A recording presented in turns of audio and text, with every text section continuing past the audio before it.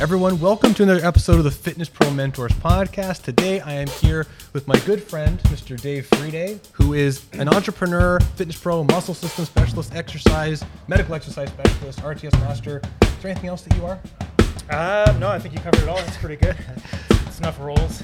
Honestly, for all of you, if you've not heard of Dave Friede, I would encourage you to check out Strategic Muscle Systems, which is his website, and check out this interview because honestly, I really admire you. You're someone I really look up to locally and really respect. So I'm really excited to do this. So thanks for being here with me. Thanks, man. I appreciate it. This is great. Been looking forward to this opportunity. Yeah, no, I'm excited because the reason why I want to talk to you is because you've kind of gone through the entire gamut of starting off as an enthusiast into exercise, muscle, bodybuilding, all that stuff.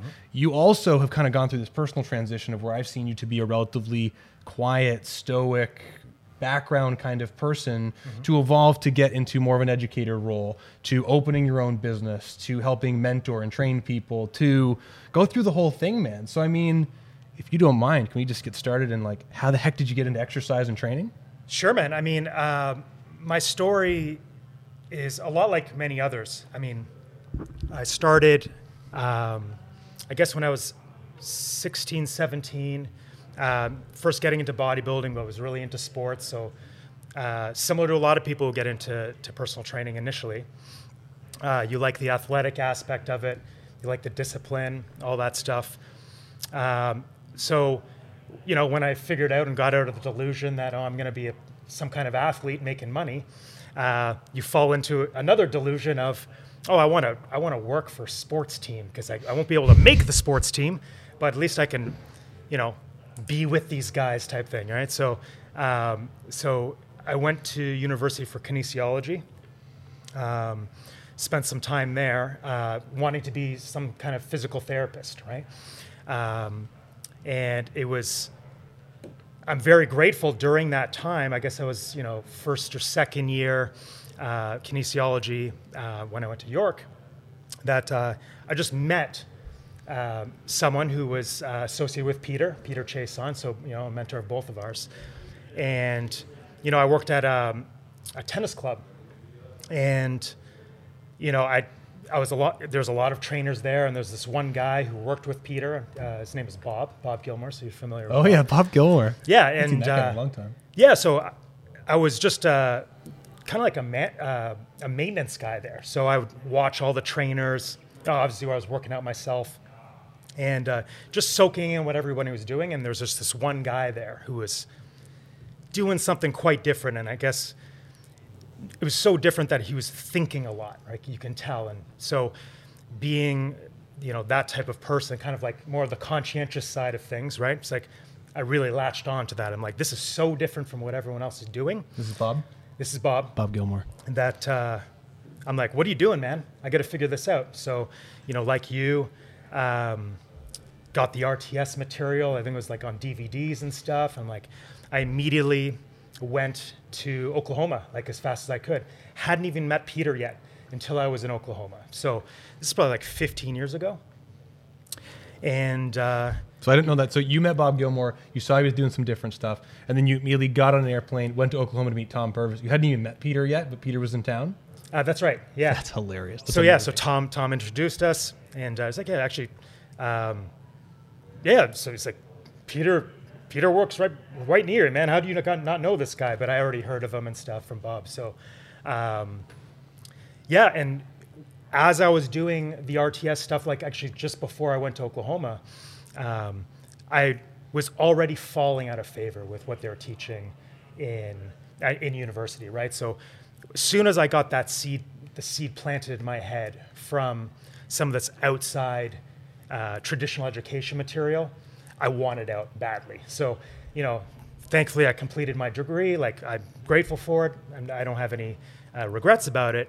But definitely it was a wake-up call that, by the second, third year, I was like, I need out of here. Because, the dreams of being a therapist and all that, nonsense, for pro sports team was just kind of like, that's not what I want to do, right? So completely opened my eyes and just went along from there. Okay, so I got a couple questions for you. So I didn't do the university degree thing. I was encouraged by Mario Mavrides, whether it was good or not, to not do that and go do all the private education. I'm okay where I'm at now, but hindsight, it could have been a bad scene. You went through that whole kinesiology thing. You spent all the time and the money. If you could do it all again now, knowing the educational resources that are available to you, would you go through that same 4-year process, or would you do a different road? I've thought about that before. That's a tough, I don't regret it. So I guess I could say it was necessary at the time. So there's, it laid a somewhat of a foundation, right? So, you're learning all this stuff and it's basic memorization, right? But it still helped, I needed to be focused, right? So I don't know about you, but I never took to, public education very well. So I wasn't really interested in school that much, right? High school, I wasn't that great in school. I didn't have the attention. I didn't really care about most of the stuff they're teaching. So it wasn't until later high school, I'm like, man, I better get it together because I want to get into university. So that's when I started applying myself. And then, the discipline of going to university and, applying yourself in that way was definitely helpful. And it laid some foundation in regards to, okay, what comes up next, right? So it definitely made things easier. But on the other hand, it was a big waste of a lot of time and money, right? It's like I could have been working, I could have been, interning somewhere, with maybe someone like Peter or someone else who I'd learned from later on, right? So yes and no, right? I don't regret it. But I know if Johnny Cook hears me ask this question, he's going to blow up, but I want to ask you this. Yeah. If someone is a student, like someone comes to want to work at your place, which I want to talk more about, and you're kind of like mentoring, supporting someone through an education process, and they say, hey, Dave, I've got 20 grand. I can go to Oklahoma and do this and spend some money on private education, or I can invest into you in a university degree and going the same road you did. Do you have a bias? I'm not saying one's right or the other, but what would your answer? Yeah, no.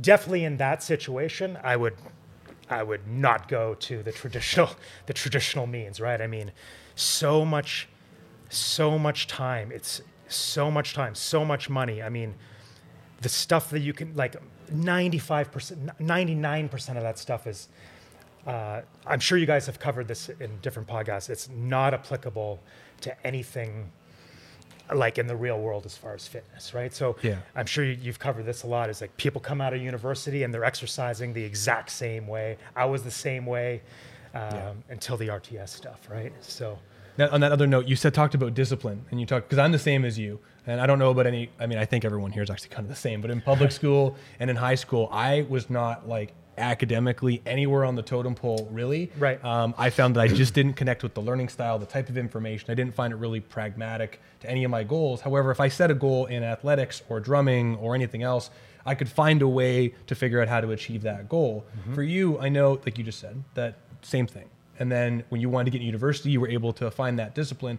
And I know that Glenn, one of our mentors, 100% will tell everyone that you are the most disciplined person on the planet, in his opinion, because if you want to get something done, I would say that you can focus, you can read, you can figure it out, and by the next day, you will have a profound amount of information and have some wisdom somehow in 24 hours that other people don't. Is there any particular things that you've done to become more disciplined and to be able to learn faster that's maybe specific to you? Yeah, I mean, that tendency of just wanting to learn and soak in information, that's just a kind of an unlearned part of me, right? So I can't speak for anyone else. It's just kind of like, that's just kind of being super conscientious, right? That's just kind of like, it's just an interest and curiosity, right? Now, as far as being disciplined, that's a great thing, Glenn said about me in regards to that, but it's like also disciplined in so many different areas. Like, so what, I like to balance myself a little bit. So I don't like to get so narrow with kind of my discipline in one thing, but definitely if my back's against the wall, if it's need be, put it all into one area, right? So discipline in terms of all things in life, I think is definitely important for sure. So, but I want to go deeper into this because when I think, because you've made so many big shifts and full commitments with seemingly no like no necessary goal at the end. Like my wife and I know Evelyn and a few others have, like we've done fitness shows where there's like a goal and you do something to get to that point and then you kind of take a break, not necessarily 100%, but you kind of relax off of it. I remember one time I hadn't talked to you for when I came back and you were like 100% exploring the ketogenic stuff. And I don't want to just narrow that down just like Dave was straight keto, but you were exploring that type of world of like the higher fat world and the fasting. And it wasn't like you didn't necessarily have a goal of I want to be leaner, I want this. It's just you just went all in. And the one thing I remember when we talked about it, you were explaining it to me that really I realized how disciplined you were, was you talked about Roland, who we're going to have on soon, who's awesome as well. Oh, nice. And you were like, yeah, Roland and I are talking about maybe sometime in the next few months going and getting a pizza together. And I was like, in a few months? Pizza? And I just thought that was like, to me, it was clear that you were like, this is just the way that you do things. Right. So, I mean, perhaps this is a framing thing, but if you have a goal or something that you're trying to embody, what is that like? How do you think about things? Like, are you just all in and it's a challenge for you to, I'm going to do this way of life consistently? Or is it just how do you do it? Oh man, it's hard. It didn't come naturally, right? So, it's practice. I mean, if you really want to, it just comes down to if you really want something, right? And for me, the reason why I said balance and kind of discipline in a lot of areas in life. One of those is health, right? And it's like if you're in bodybuilding, you're like an athlete. It's like there's discipline there in regards to eating, exercise, and now for me it's expanded into mental, emotional health, spiritual, right? So applying myself, and also livelihood, right? So your work and your business, right? So spreading out as much as I can and having kind of balance in life and applying discipline. Like discipline is just a practice, right? And it does equal freedom, right? So that's kind of the big quote people say, right? It's the more discipline and more you can apply yourself in whatever area in life, the more freedom you have, right? So I got one last question on this and then we'll switch gears. I was listening to the Huberman podcast and he was talking about this great episode it was all about like goal setting. And he said something that was interesting to me, which to me is true of most people. Okay. I think the exact opposite for you. That if someone has a fear around something that's attached to a goal, they are 50% more likely to achieve that goal because they're afraid of the opposite outcome. So like they are afraid of being overweight and insecure and that's going to lead to X, Y, and Z. Therefore, they commit all in on a particular diet system or a financial goal because they're afraid of being broke or whatnot. Right. And so to me, you don't seem like someone who's really on the outward governed by fear with any of these things, that you have like a goal and you're looking very much at the positive, bright side of it. Right. In these things where you are 100% all in, is fear any part of it for you, or is it? Actually, it has been a lot of the, from the beginning now, less and less so, right? So I've often thought about this is, everyone kind of grows up, their childhood with different, how they're parented and kind of the environment and stuff. And, I did grow up with a lot of fear, right? So high school, all the way up in my 20s, right? There was a part is, okay, I need to be disciplined because, that's actually quite true. What he was saying is a lot of it has to do with, I don't want to deal with these repercussions. I've had to deal with a lot of fear. I think it's pretty common, right? Yeah. Now, the more I've applied discipline in other areas of my life, discipline with mindfulness or meditation and stuff like that, it's been great because I've been able to work with that fear, right? So, so more so now, maybe in the last 5 years or so, definitely within the last year or two, there's been a lot of progress in that area. Is like, I'm kind of not dealing with the same, like the fear comes up, but I'm dealing with it in kind of a more, like a healthier way, right? So it's less and less driven by fear compared to way back when, for sure. Do you think that level of fear that you had, and I mean, I would say the same thing too. And I mean, we don't need to get into like childhood stuff because I mean, we could all talk about that if we wanted Yeah, to. yeah, But yeah. I mean, I definitely had some challenges as a child, and I know there were some divorce things that really forced me to become a different person. And I think that now, you know, I was definitely driven by fear in a lot of ways that drove me to spend a lot of money, to do a lot of things, to learn a lot to where I am now. But at the same time, there's been a metamorphosis where now that fear is gone because I learned how to come through it. Yep. Do you think that for you and anyone like you, because I know you know there are people like Luke and a few other people that have gone through some trials and tribulations in their life and then have kind of evolved past that. Do you think fear is required for someone to evolve into a new state and a new place, so to speak? I mean, I think you can speak to this as well. I think it's almost inevitable and it's somewhat necessary. I think trials, you know, when I look back on failures and things that I was maybe they're self-made failures, maybe in a sense that, oh, I set a goal or I had an expectation of, oh, I want to get to A, B, and C by this point in time in the future, and it didn't turn out that way. You know, you can call that a failure and you have to deal with all these fears around that as well.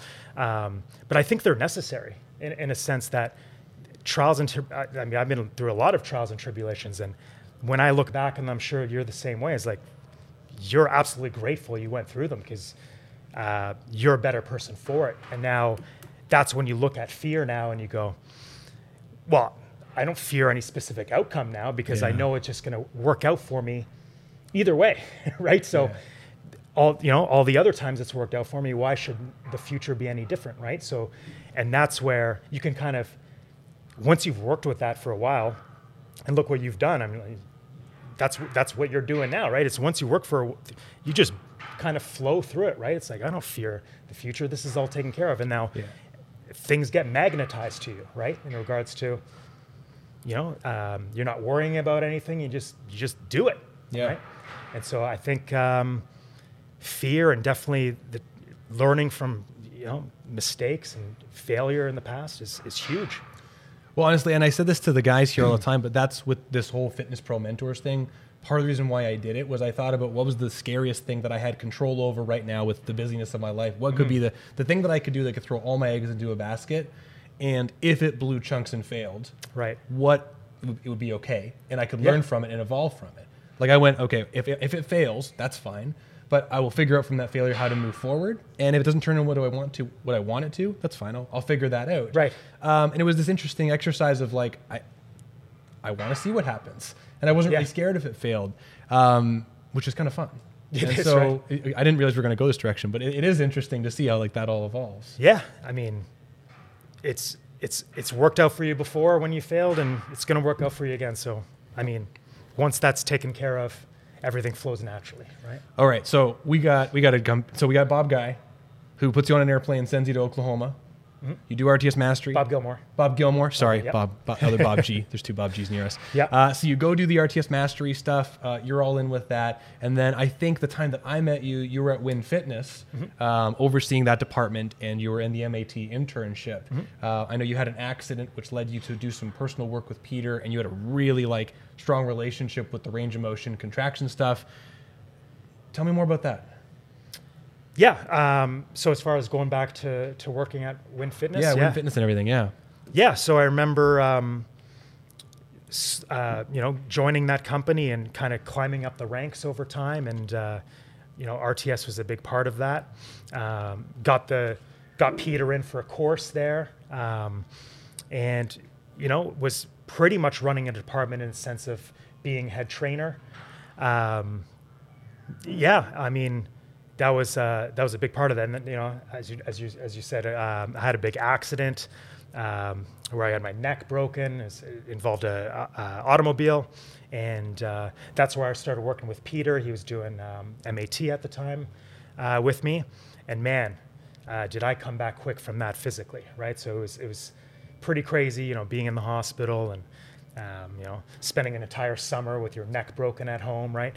But as soon as I came back, like, that was, speaking of, I wouldn't call that a failure, that is what it is, but being kind of like at that low point in my life was like, I'm so grateful for it, in a sense, is like everything that happened after that in regards to the relationships I made and all that stuff, right? So I recovered really well, and Peter helped me a lot, right? So I love that. You know, I think back to the Win Fitness stuff. Yep. And I remember, because we were at Persicini's and I was there with Mario and a bunch of other people. We had Peter in for the RTS thing as well. Yep. And Peter Chason, we've talked about him before. He's a late mentor of mine, ours, and one of the best educators ever. He's the only person who could tell the most phallic, disgusting joke to a nun and make them laugh. Like, quite honestly, he could say crazy things. Like, I got his little doll over there.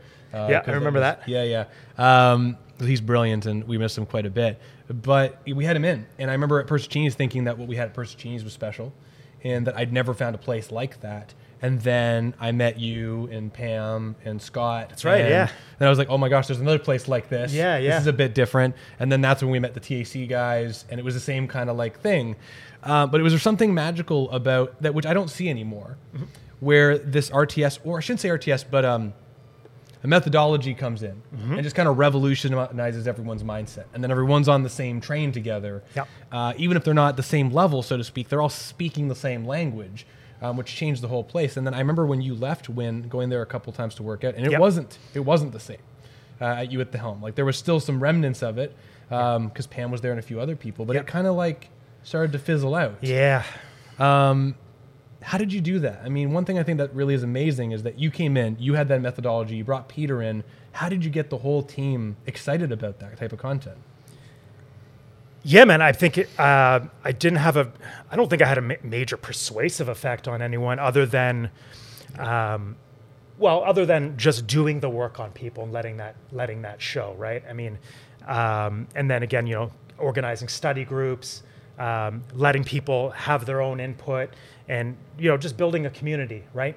And eventually, with perseverance and not pushing people into anything, right? It's like they start coming on board slowly, and generated enough interest, which is kind of cool. Study groups and having people all on kind of the same page to bring like an RTS, an RTS practical in.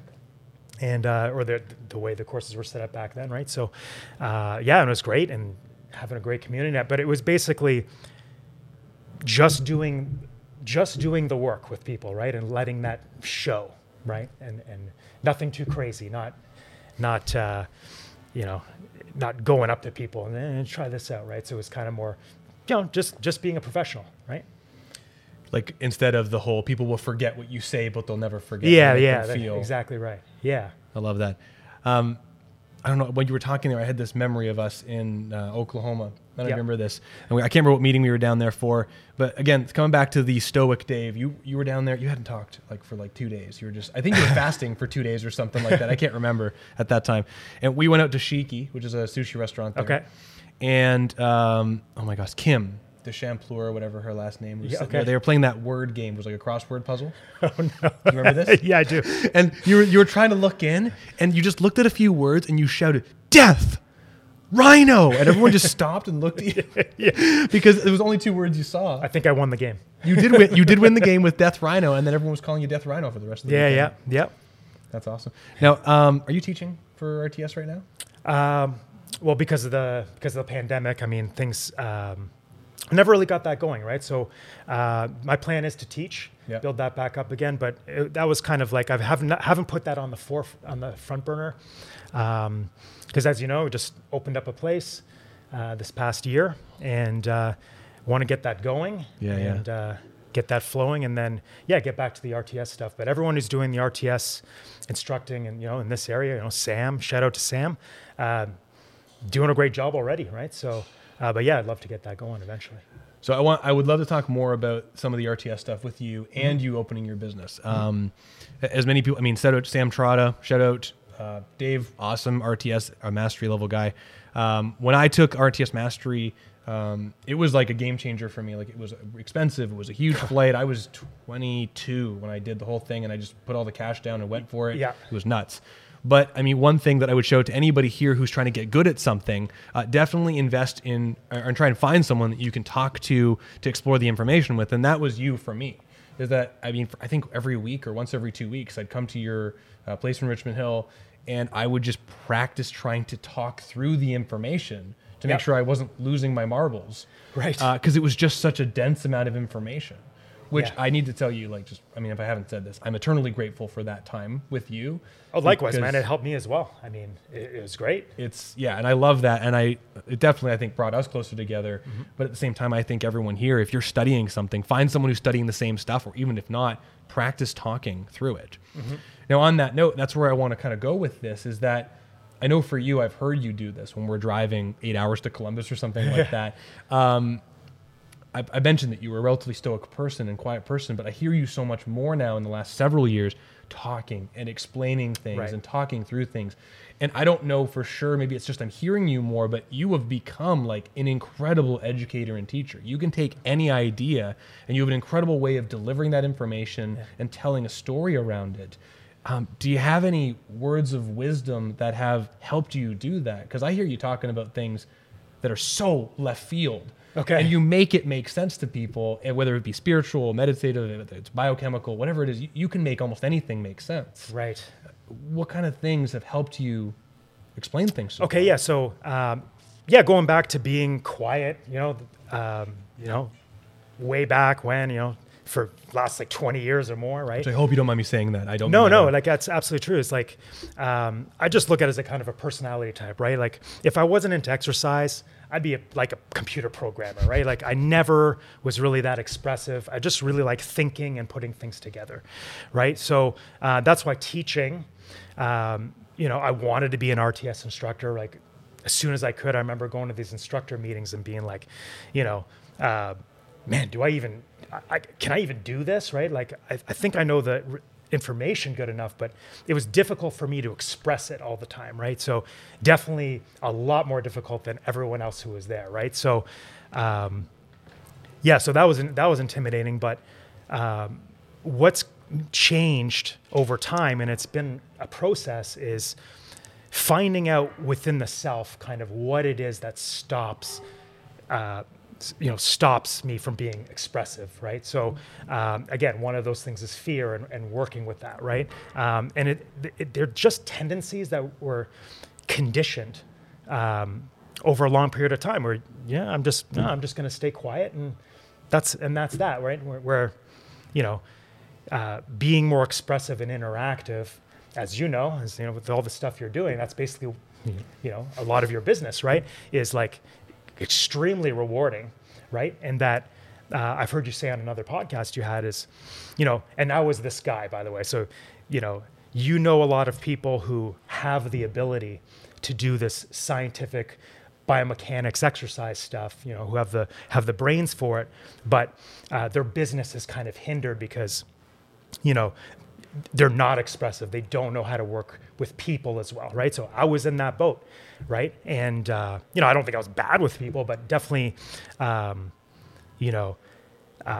was definitely an area of improvement that I've had to focus on in regards to, okay, what's in mindfulness, kind of meditation. What's in my mind stopping me from doing this, right? And just bringing about awareness, right? And awareness is a practice, right, that requires discipline.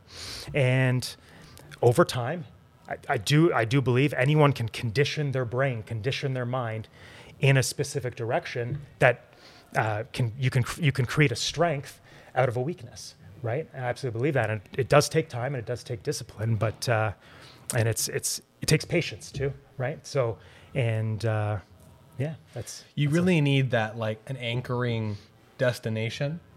I think to have a core, in my opinion, to have a core belief or a place of emotion for you to go, okay, I need to be at this place. I want to be at this. I want to open strategic muscle systems, and going, okay, for me to be here and to be a teacher, I have to reverse engineer the characteristics, the traits, and the beliefs that I need to get there. Yeah. And where am I falling short, so I can actually work towards being a more competent speaker, being comfortable in front of people, having a sales process. And I know that you put the work in, but I mean, and this is where I keep asking these questions to Dave, because in my opinion, you've always been brilliant, but your consistent evolution in a direction. I mean, honestly, I said this in a text message to you, and I said, I always think about like, well, what would Dave do when I go in certain situations? Because you have such a level head. not really perturbed by emotion in most situations, at least in my observation, and you figure out what needs to be done, think through it, and you come up with solutions. Right. And I saw it with your RTS stuff, but it's most evident in your personal development, which I know meditation and spirituality has really changed. That introduction into your world has changed a lot from when I met you a decade ago. And, I mean, you just turned into this superstar, and I think it's awesome. Thanks, man. Yeah. I mean, it's just a disciplined approach to not just kind of one area, right? I mean, and you know, in regards to opening up a place, right, is like, I remember texting you, this is, I think it was before or just after I opened it, and it was like, you know, done as what needed to be done, right? In regards to, I was content. I've always been content with the level of business that I had in regards to wherever I was. So whether that was renting out space in a gym, or prior to that, just working for a gym, this progression towards, I'm always content with those places that I was at. But at some point, it was like, okay, there's no other option here. Let's get to the next step, right? I can't keep doing this, and this just seems right? So. And then, just another level of discipline, right? And okay, so on that note, I mean, I do remember that text where like done as needed to be done. That when you say that, like the next step, to you, are you saying that in like okay, I've reached the top of where I'm at now. For me to get to the next level, I have to do this, or was it if I want to do my job better and help more people? Yeah, that's the next step. 100%, right? So, yeah, with that in mind, it's like. With where I'm at, there's only so much I can do right now, right? It just comes to a point where you're like, well, next step, and can't have any fear around it, and that's the thing is, I think it was Mario who talked about conviction, right? Is like practicing that conviction and really thinking about, okay, I'm impacting a lot of lives here with all this education that we have, and it's like. Creating almost a story of like, and visualizing how important is this stuff for people, right? I need to go to the next level here, right? I can't be in this situation where I don't have much reach anymore, and this has to happen. And that conviction, you utilize it once you've practiced it, right? Yeah, it's funny. I love the way you're thinking of that, because I think so many people I've talked to who want to be entrepreneurs, they're like, they want to be that role. Like, I am an entrepreneur. And for them, like, to be an entrepreneur, they have these pillars of like, well, to be an entrepreneur, I need to have my own spot. And to be an entrepreneur, but it really is, it's not even about entrepreneurship, in my opinion. For me, I never wanted to open a gym. It was that the place I was at sucked. Right. And we had people that were in need of specific things that place didn't have. Yep. And there were people who were awesome, like Chris, Glenn, and Taylor, and Eric, that wanted a place to work. Yep. And it was just like, okay, well, done as needed to be done. Yeah. I remember when you had basically you were like in a corner, like, okay, here's what I'm going to build, right? And you did it a long time ago, and you did it young, which is amazing, right? And it's. I got to the same point just a little bit later, right? And my vision wasn't exactly the same as that.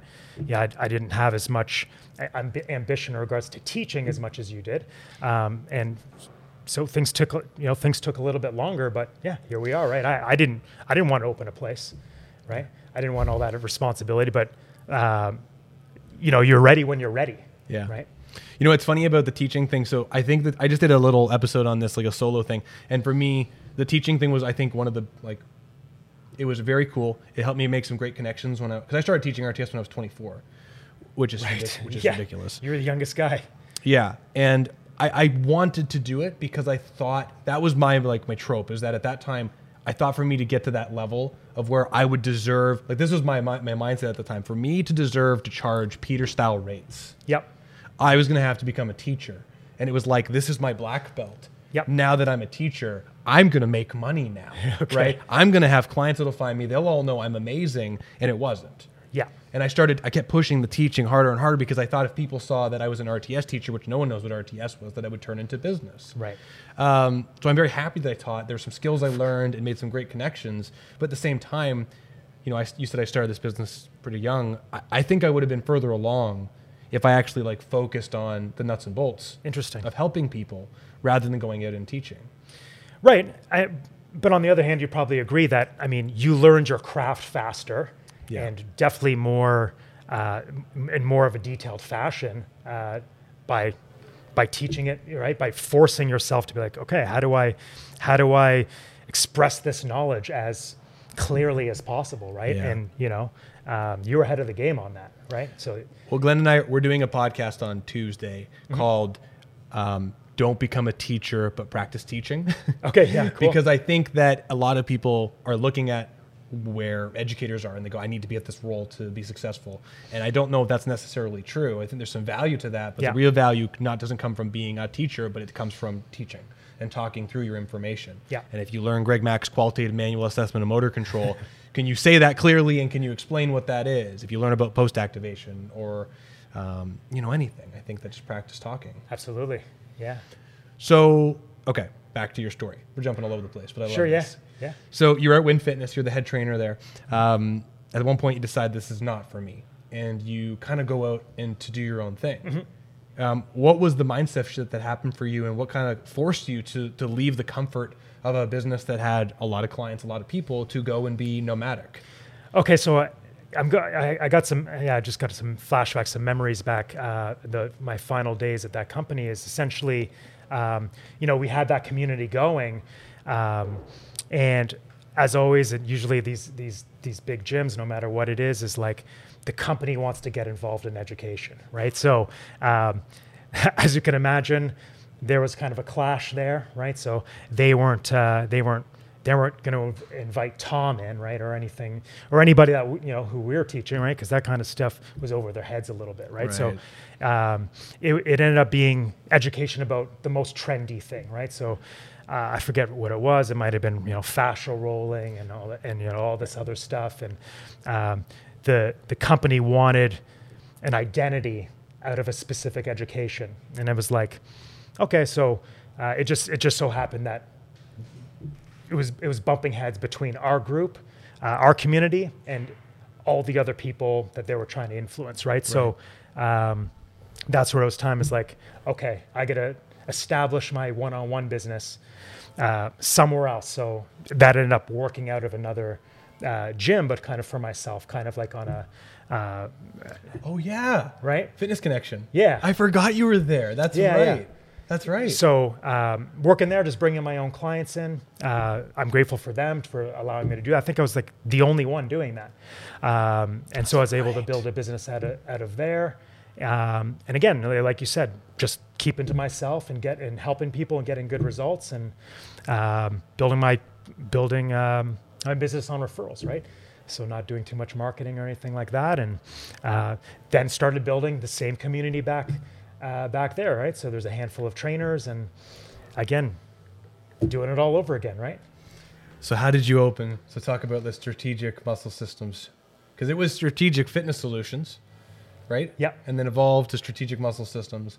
Is that right? Yep. Systems? Okay. Yep. And then, I hope so, because I wrote that in the thing. Okay. And then, now you got to open your own place. So, done to be done. Yep. But Fitness Connection to working out of your house, doing your own thing with the sickest basement gym I've ever seen, honestly, like it's ridiculous. Right. And then going out to opening your own spot. So, yeah. So basically, I moved into the Richmond Hill area, and essentially, I decided, okay, you know what, I'm gonna, as kind of a in between step of if I'm ever going to open a gym, I'm going to open up my own little kind of basement gym. So I was like hunting down equipment, all I could and storing it and figuring, okay, what am I going to put in here? And so I equipped this pretty decently sized basement and started bringing my clients to my place, right? Which is kind of not very ordinary, but it worked for a good 2 or 3 years. And but you had Nautilus Nitro machines in that basement. So you walk it. That was not fun. So to get into this house, you had to go up a small set of stairs, down a hallway, and then there was like these zigzag stairs that you go around a corner, And those Nautilus machines are gigantic. Like, Yeah. did you have to tear them right down to every single piece and bring one piece at a time? That's right. Yeah. Well worth it though. Yeah, no, absolutely insane. I mean, Feels you had the leg press down there too, right? Yep. Yeah, Yep. that's a heavy machine. 45 degree leg press. So yeah. Oh, 45 degree. Do you have the Nautilus one I have the too? Nautilus as well. So now we have 2 leg presses at our place. Yeah. So all the heavy stuff. Yeah, that's we had- brutal. Yeah. So the up and down stairs. the stairs, right? So think 1 rep maxes for 12 hours straight. so So kind if of you- burnt out. If you want to open your own spot, you got to learn how to disassemble machines and move them. Mm-hmm. That part absolutely sucks. Cool. So let's. So I saw some photos of your new place, and I cool. want to talk. Yeah, I mean, I saw a couple. I think I saw them through some photos you may have posted, and some through Roland, and a couple small things. So tell me about it. Is it just basically your basement gym, and you've just put it on steroids, essentially? Yeah, pretty much. I mean, lifted everything out of the basement, put them into a bigger space. So instead of 700 square feet, now we're in about 2,000. So we're able to add equipment as well, and kind of made the environment, just kind of towards the vibration or energy that I kind of wanted, right? So it's kind of got this more tranquil slash kind of more tranquil and medical setting together, right? So we got some. The color schemes, the plants, right, the fish tank, and all that stuff, and You always had a sick fish tank. oh, thanks, man. Yeah, so and just kind of made it my own, right? So make it fun and make it the exact kind of appearance and vibration you want. That you want the environment to fit what your clients want to feel, right? Which I want to talk to you about that. I Okay. got 3 big more questions for you. All right. But really quickly, if anyone's watching, Gleno and our own mentor decided to write Juggernauts. Thank you, Glenn, for commenting. I would definitely say I think Dave's the Juggernaut. He's the Death Rhino. And I just get to ask him great I questions. should have got that tattoo, right? The Death Rhino. I think you tattoo. should have. I think it would look great across your back. I don't. That's a crazy nickname. It's that's a vibration right there. All right. Okay, so one of the things we've talked to Curtis Clay and many other people about, I had Mark Megna on, we talked about culture is everything. You've talked a lot to me, and I've heard you say it just even like in passing, talking about the vibration, and you kind of attract what you want based off of your belief system and what you want. And I know that you and I have had some toxic people in our world that we've shared that at that point it was a good vibration, and then things have changed and we don't have that same connection. Things have changed a lot. Yep. In your place, you just said, well, I wanted to create the right vibration and the right environment.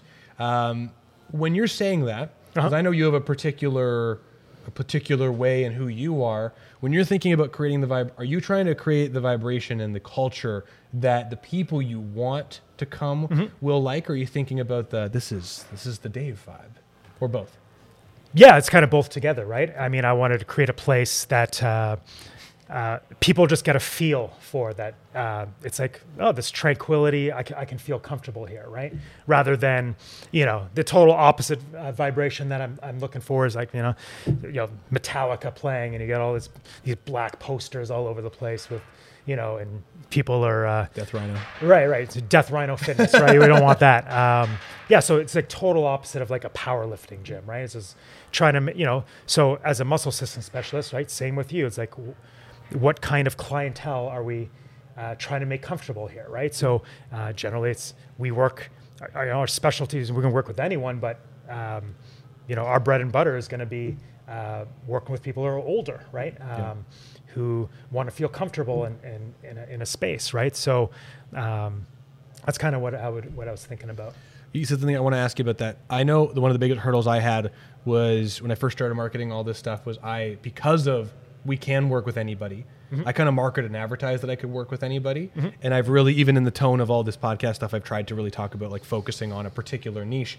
Yeah. Did you go through any struggles there where you tried to like talk to everybody and you didn't get a lot of referrals, but when you focused a little bit more on a specific group like these older people, that things started to roll a bit more for you? Or have you always kind of had a little bit of everyone come to see you? Yeah, so to this point, I mean, I haven't done a lot of, it's coming, right? I haven't done a lot of outward marketing like you have, like in regards to social media and all that stuff.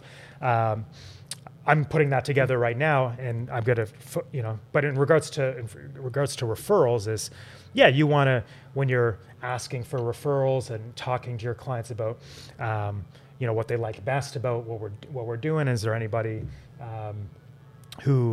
anybody in your world who'd benefit from this stuff, is you're definitely thinking about how specifically that person and that demographic is benefiting from your service, and definitely want to attract those people. So what I find that's, what I'm thinking about is social media. Social media is tough to attract an older demographic, right? So I've been thinking through that. obviously, people in their 60s are not really, going on Instagram too much, right? So how to, I'm always thinking about how to fit the message for what form of social media, right? So it looks like you've played around a lot with that.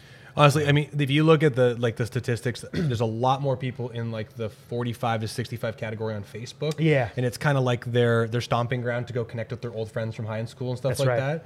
So if you just have the right creative way of very politely offering to give them something, they'll reach out to you. And I think the thing, I was calling this strata biomechanics before with advertising this business. There's no grandpa or grandma that's going to be, strata internal performance is a terrible business name. Muscle systems is a bit more specific because they're like, oh, muscles, but internal performance, I sound like I'm an internist. I considered using that term too. And, the conscientious person in us, right, our tendency, that sounds awesome to us, but you always got to think about your audience, right, in regards to what you want to put out there. Is it gonna vibrate with what people want and desire? Right? Yeah, everyone just calls us strata now, which is fine. I'd kind of go with that. But at the same time, that's the interesting thing is that I see so many people in our world putting a ton of energy into Instagram, and it's for younger demographics and weight loss or composition-based demographics. There's a lot of opportunity to advertise and get those types of people, but that's not, grandma's not on Instagram. No, and you know what? It's tough to compete, right? So, I thought about this. Muscle system specialist, right? It's not, with what we do, how it looks, all this stuff. It's not the sexiest thing, no, right? So it's, I kind of have this thought of like, if there was a bunch of chemists on Instagram, their videos would be like turn on the camera and then turn their back towards it and play with Bunsen burners and stuff. You don't even know what they're seeing, right? Like that's how boring our stuff kind of can look to people, right? So looking for kind of creative ways, and I'm thinking about that now in regards to jumping into Instagram, in regards thinking of creative ways that let's utilize Instagram. It's going to be different from what we're going to do with Facebook because of the demographics, but how can we I know a lot of our community's trying to figure this out and we're experimenting with different ways, but how can we make this look appealing to a younger demographic? I know we're not going to compete with, a lot of this fat loss stuff and powerlifting stuff that's out there because people have attention spans of 10 seconds or 5 seconds on their Instagram, and we have to capture attention, right? So, have you seen any of the testimonial videos that we've got on the Strata website? Yeah, I have a little bit, yeah. So I think that has been the most, we haven't done any of them since COVID because I want it to look a particular way. We've done about 12 of them, and I would say like most of those are older people who are beat up, who are struggling with specific things. I put them on Instagram. Mm-hmm. All the people that we know, likes it, and then people who are fans of the business like it. None of them have ever become clients, but what has happened on Instagram is kind of like as an automated thing that's there, their mom or their grandpa goes, they're struggling with something and they go, I saw this thing, and then they share that video with them. But I love the testimonial videos of that. You have a real person, gray hair with, beat up face, and they clearly got a hurt shoulder, the slung shoulder. And they're sitting there like, I went and saw Dave and he did stretches with me and he did all these functional, and you're like, oh, he said all those buzzwords. But then you overlay it with video of you doing the unsexy but interesting looking stuff. You get this nice juxtaposition of their real words, their real experience saying they've never felt better. And then you can put anything over top of it. It's just like relish. Like it just goes on top of it and it just makes it look a little bit different. That's cool, man. You'll crush it for sure. Anything you do, you'll do great. I'm excited to see it. Well, I definitely putting my mind on it. So again, attention capture, right, is really our challenge, right? Because just take your shirt off for a bit. Yeah, right. So not going to win in that game on Instagram, right? So there's enough of that on Instagram, and so it's about just getting the creative mind going, right? Which is typically not our strong suit, right? In regards to thinking all the time, right? So using our thinking minds is not really going to help us a lot with, creatively looking for solutions, right? Now, I would say that there's one thing about you from a business sense that I don't know if it just comes intuitively to you or you've put time into it. You've grown your entire business from organic referrals, in my opinion. Like I don't, because you haven't really, even seeing your website, you've got a clean website, but I haven't seen you update it a lot. I haven't seen you don't do social media really, which is great. You've grown your entire business through doing a great job and having people come to see you. Are you, for that, do you actively try to ask people for referrals, or do you just kind of like do a good job and wait for them to send people?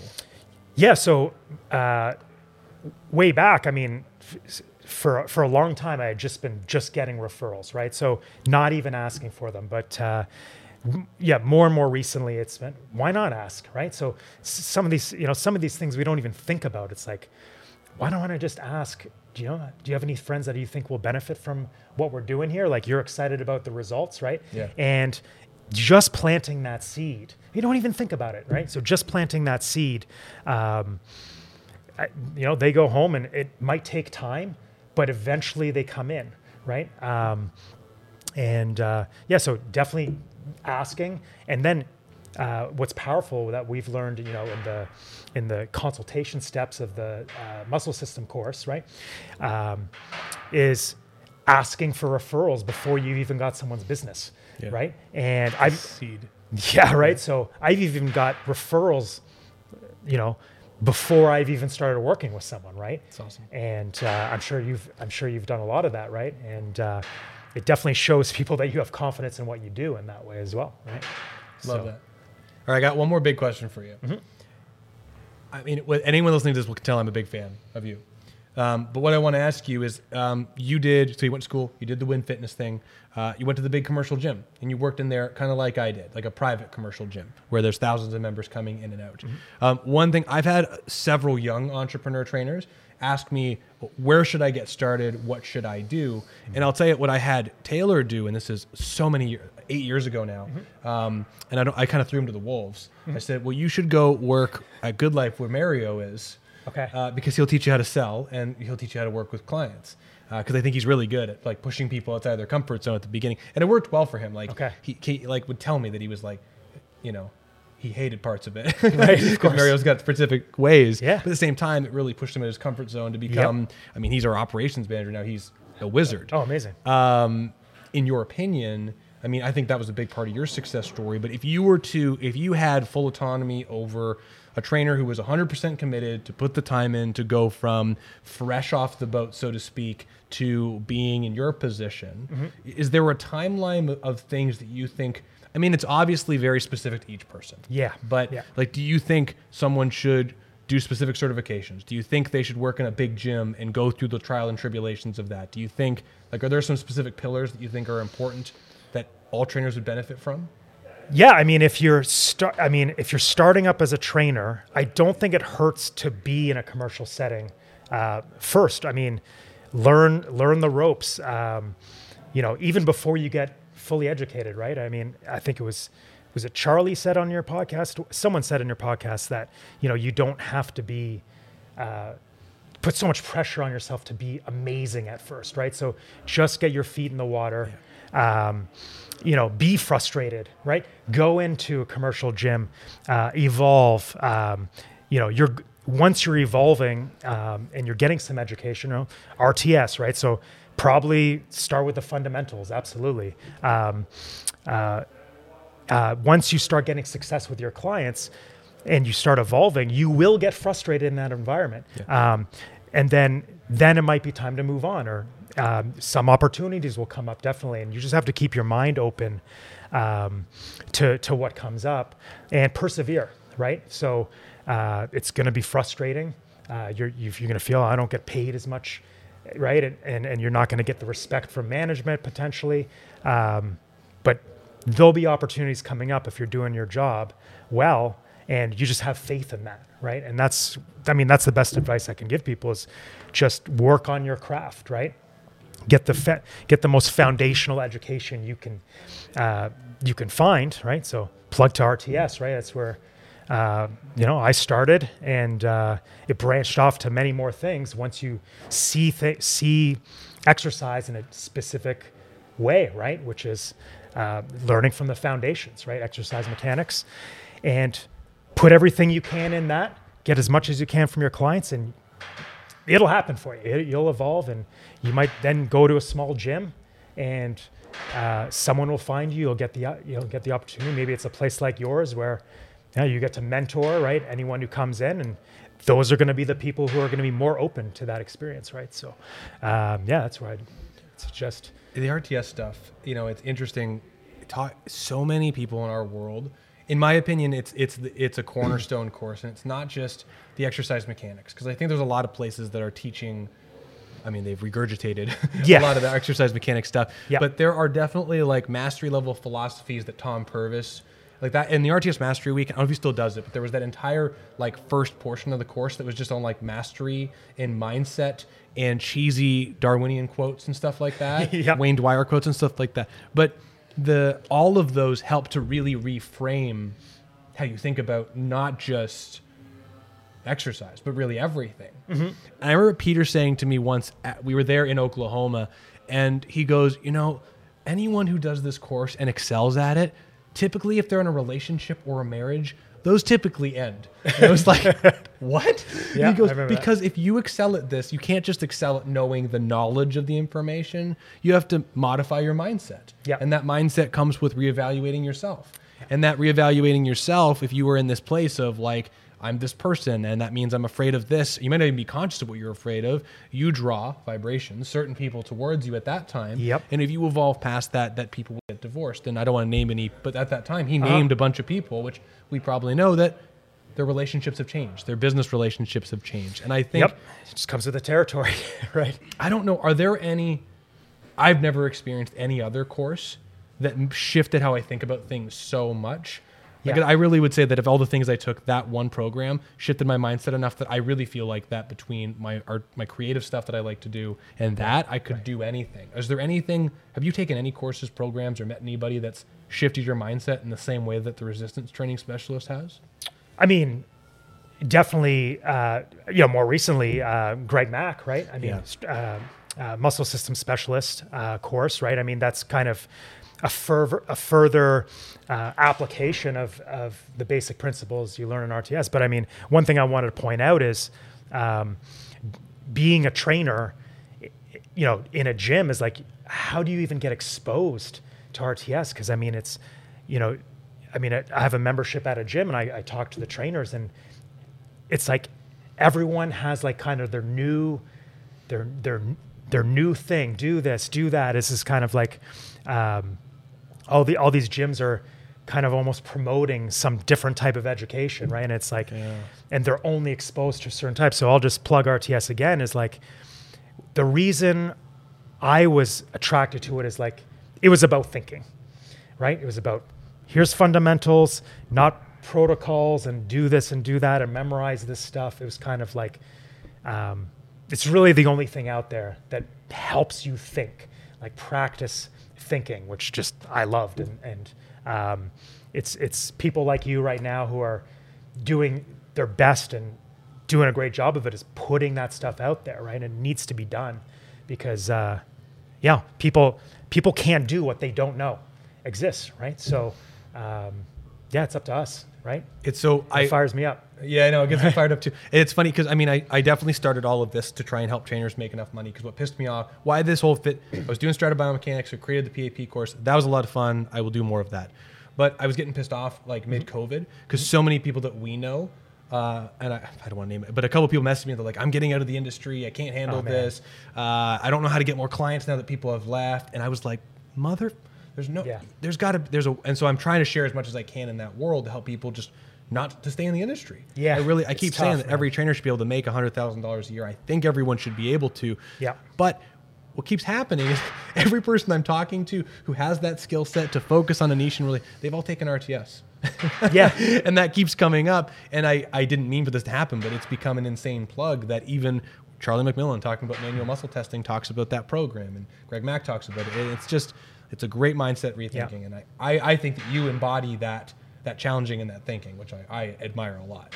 Thanks, man. And you're inspiring a lot of others in the community, including myself. Is like, okay, Brandon's putting it out there. Let's let's see what we can do to also do the same thing, right? As much as we can, because you know what, we've been in it long enough to see the rewards, and we've developed the conviction that, man, this stuff is changing people's lives more than anything else, right? And we have the science to back it up, right? So we don't have to make anything up or cloud what we're doing. It's like, it's right there. And we have total faith and understanding and belief in it. And that's what's going to spread, right? I love it. I mean, Yeah. that conviction thing, it seems to me that every year it grows stronger and stronger. Yeah. Like today at my 11 o'clock, I have a woman that I've been seeing for 12 years. Mm-hmm. She's 78 years old. She has spondylolisthesis at like 6 segments, spondylolisthesis at a few segments, and scoliosis that if you saw her on the street, you'd go, oh my gosh. However, from 12 years ago to now, it is a full difference from where she was. She did 30 strict crunches today. Right. And she wanted to do them, and she did them perfectly. And to me, the fact that 78, all those, if I had one of those spinal conditions, I'd be on the floor, and she's in here doing 30 crunches perfectly. It's insane to me. And that to me builds the conviction more. Yeah. I mean, if it's in your face like that and you're applying what you're learning just over time and it's improving, it's right in front of you every day. And you're like this is changing lives, right? Like, it's insanity, right? And especially another plug for, the muscle system specialist course. It's grueling, it's tough, it's detailed. You need to work, you need to be attentive and all that stuff, and it takes a lot of work. But man, the stuff that you can leverage, the knowledge that you can leverage in this course, it's insane, right? I mean, it's insane, and it really is taking the foundation. The foundation stuff that you learn through RTS and like learning about the nervous system, and I can't express it enough how crazy it is on a daily basis. Yeah. Growing that conviction about what you do, right? So and when you have that conviction, like you said, there's people who are struggling and they're like, oh man, I want to leave this industry. Like, there's none of that. There's none of that, and once you've seen it enough, it's like, I'm going to persevere one way or another. I'm going to figure it out. Right? Yeah, 100%. Yeah. Dave, I think this is a great place to put a pin in this today. I'm super humbled and honored for your time. Before we wrap this up, because I think you're one of the wisest people, I had Chris calls when I was younger. He would say that I was the oldest young person. Well, I think you're one of the wisest young people that I know, and I'd love to know, do you have any words of wisdom that you could share with really any level of trainer that might be listening or watching this in the future? Yeah, I mean, probably the biggest help to me in regards to overcoming a fear and failing and overcoming obstacles and not meeting your own expectations. So I didn't say this, but I was really hard on myself, right, when I was young and stuff. Getting into this stuff is, I think mindfulness, practicing that, meditation, getting to know what's in your way for being a success. So, a lot of our mentors, right, very successful and knowledgeable. There's degrees of how easy it's been for someone or not, right? So I think what makes a wise person or not is going through a lot of failures and working with yourself and figuring it out. Not everything was easy to me, right? And not giving up and working on your weaknesses, right? And just have that goal, have patience, and know that, have the faith that you're going to make it. You're going to make it there by focusing on, helping your weaknesses. And I did that through mindfulness, right? It's in regards to how is my mind conditioned where I'm not able to do A, B, and C? And then, that's a totally different topic of conversation, but becoming aware of those things, and I wouldn't say, and paying attention to them, knowing that, these are just things in your mind that are in my way, right? And learning to work with them, and eventually they're not going to be in your way anymore, right? So when you just start becoming aware of them, they're not real. They're just part of your mind that you can decondition, right? Do you mind giving a quick example? Because I think I've heard, Yeah. Do you mind giving a quick example on that? Because I think that's such an important thing. Maybe not for yourself, but maybe an exercise or an example of something that a trainer could do to kind of figure out what roadblocks are in their way and push past it. Yeah. So one of the big things of mindfulness, and I would recommend people. It doesn't matter how much success you have or you want to have or you don't have right now. Is sit and meditate. Right. There's different methods of doing it, but I mean, the simplest method is, sit down with no distraction. It's definitely going to help your attention too, is, for 5-10 minutes, work up to 20 minutes, an hour, 2 hours. You can work up over this. It's what you'll find. It's the hardest thing to do.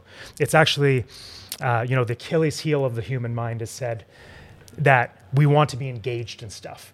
Right. And this is really testing your ability to focus on really what's going on in your mind rather than the things outside of your mind. And that's a huge weapon, I can say, in regards to, okay, what is driving my behavior? And usually it's something we're not very conscious of. Right. So as far as practical advice is, build up a meditation routine in regards to, and all you have to do is, it's not about calming your mind or anything. It's about just paying attention in silence, what's going on. Right. So, work on that enough and you'll find that, it pays itself off just doing it. It has nothing to do with trying to obtain something in the future. Right. But, knowing how your mind works and realizing that a lot of your behaviors, a lot of our behaviors, every one of us, actually comes from the unconscious mind, and we're not really as much in charge as we think we are, right? Which is crazy, and that's something that I found out for myself, right? Is wow, I can change my unconscious mind by first being aware of it, and then being able to control your own mind to actually kind of push yourself in the right direction, right? And get around your weaknesses, right? Things that you've learned growing up that don't serve you, right? So I think that's my biggest piece of advice, right? And that's where wisdom comes from, right? And insight, right? Dave, thank you so Thanks much a lot, for all of this. great. I absolutely love this. Honestly, I think Dave is probably one of the best trainers that you've never heard of. So please check out all of his content and keep an eye out, because honestly, you're a rock star. I love everything you do, and I look up to you, man. I appreciate it a lot. Likewise, man. No, this has been great. Everyone, Appreciate it. Fitness Pro Mentors podcast. Check out Strategic Muscle Systems. Dave Friede, thank you again, man. Thanks a lot, man.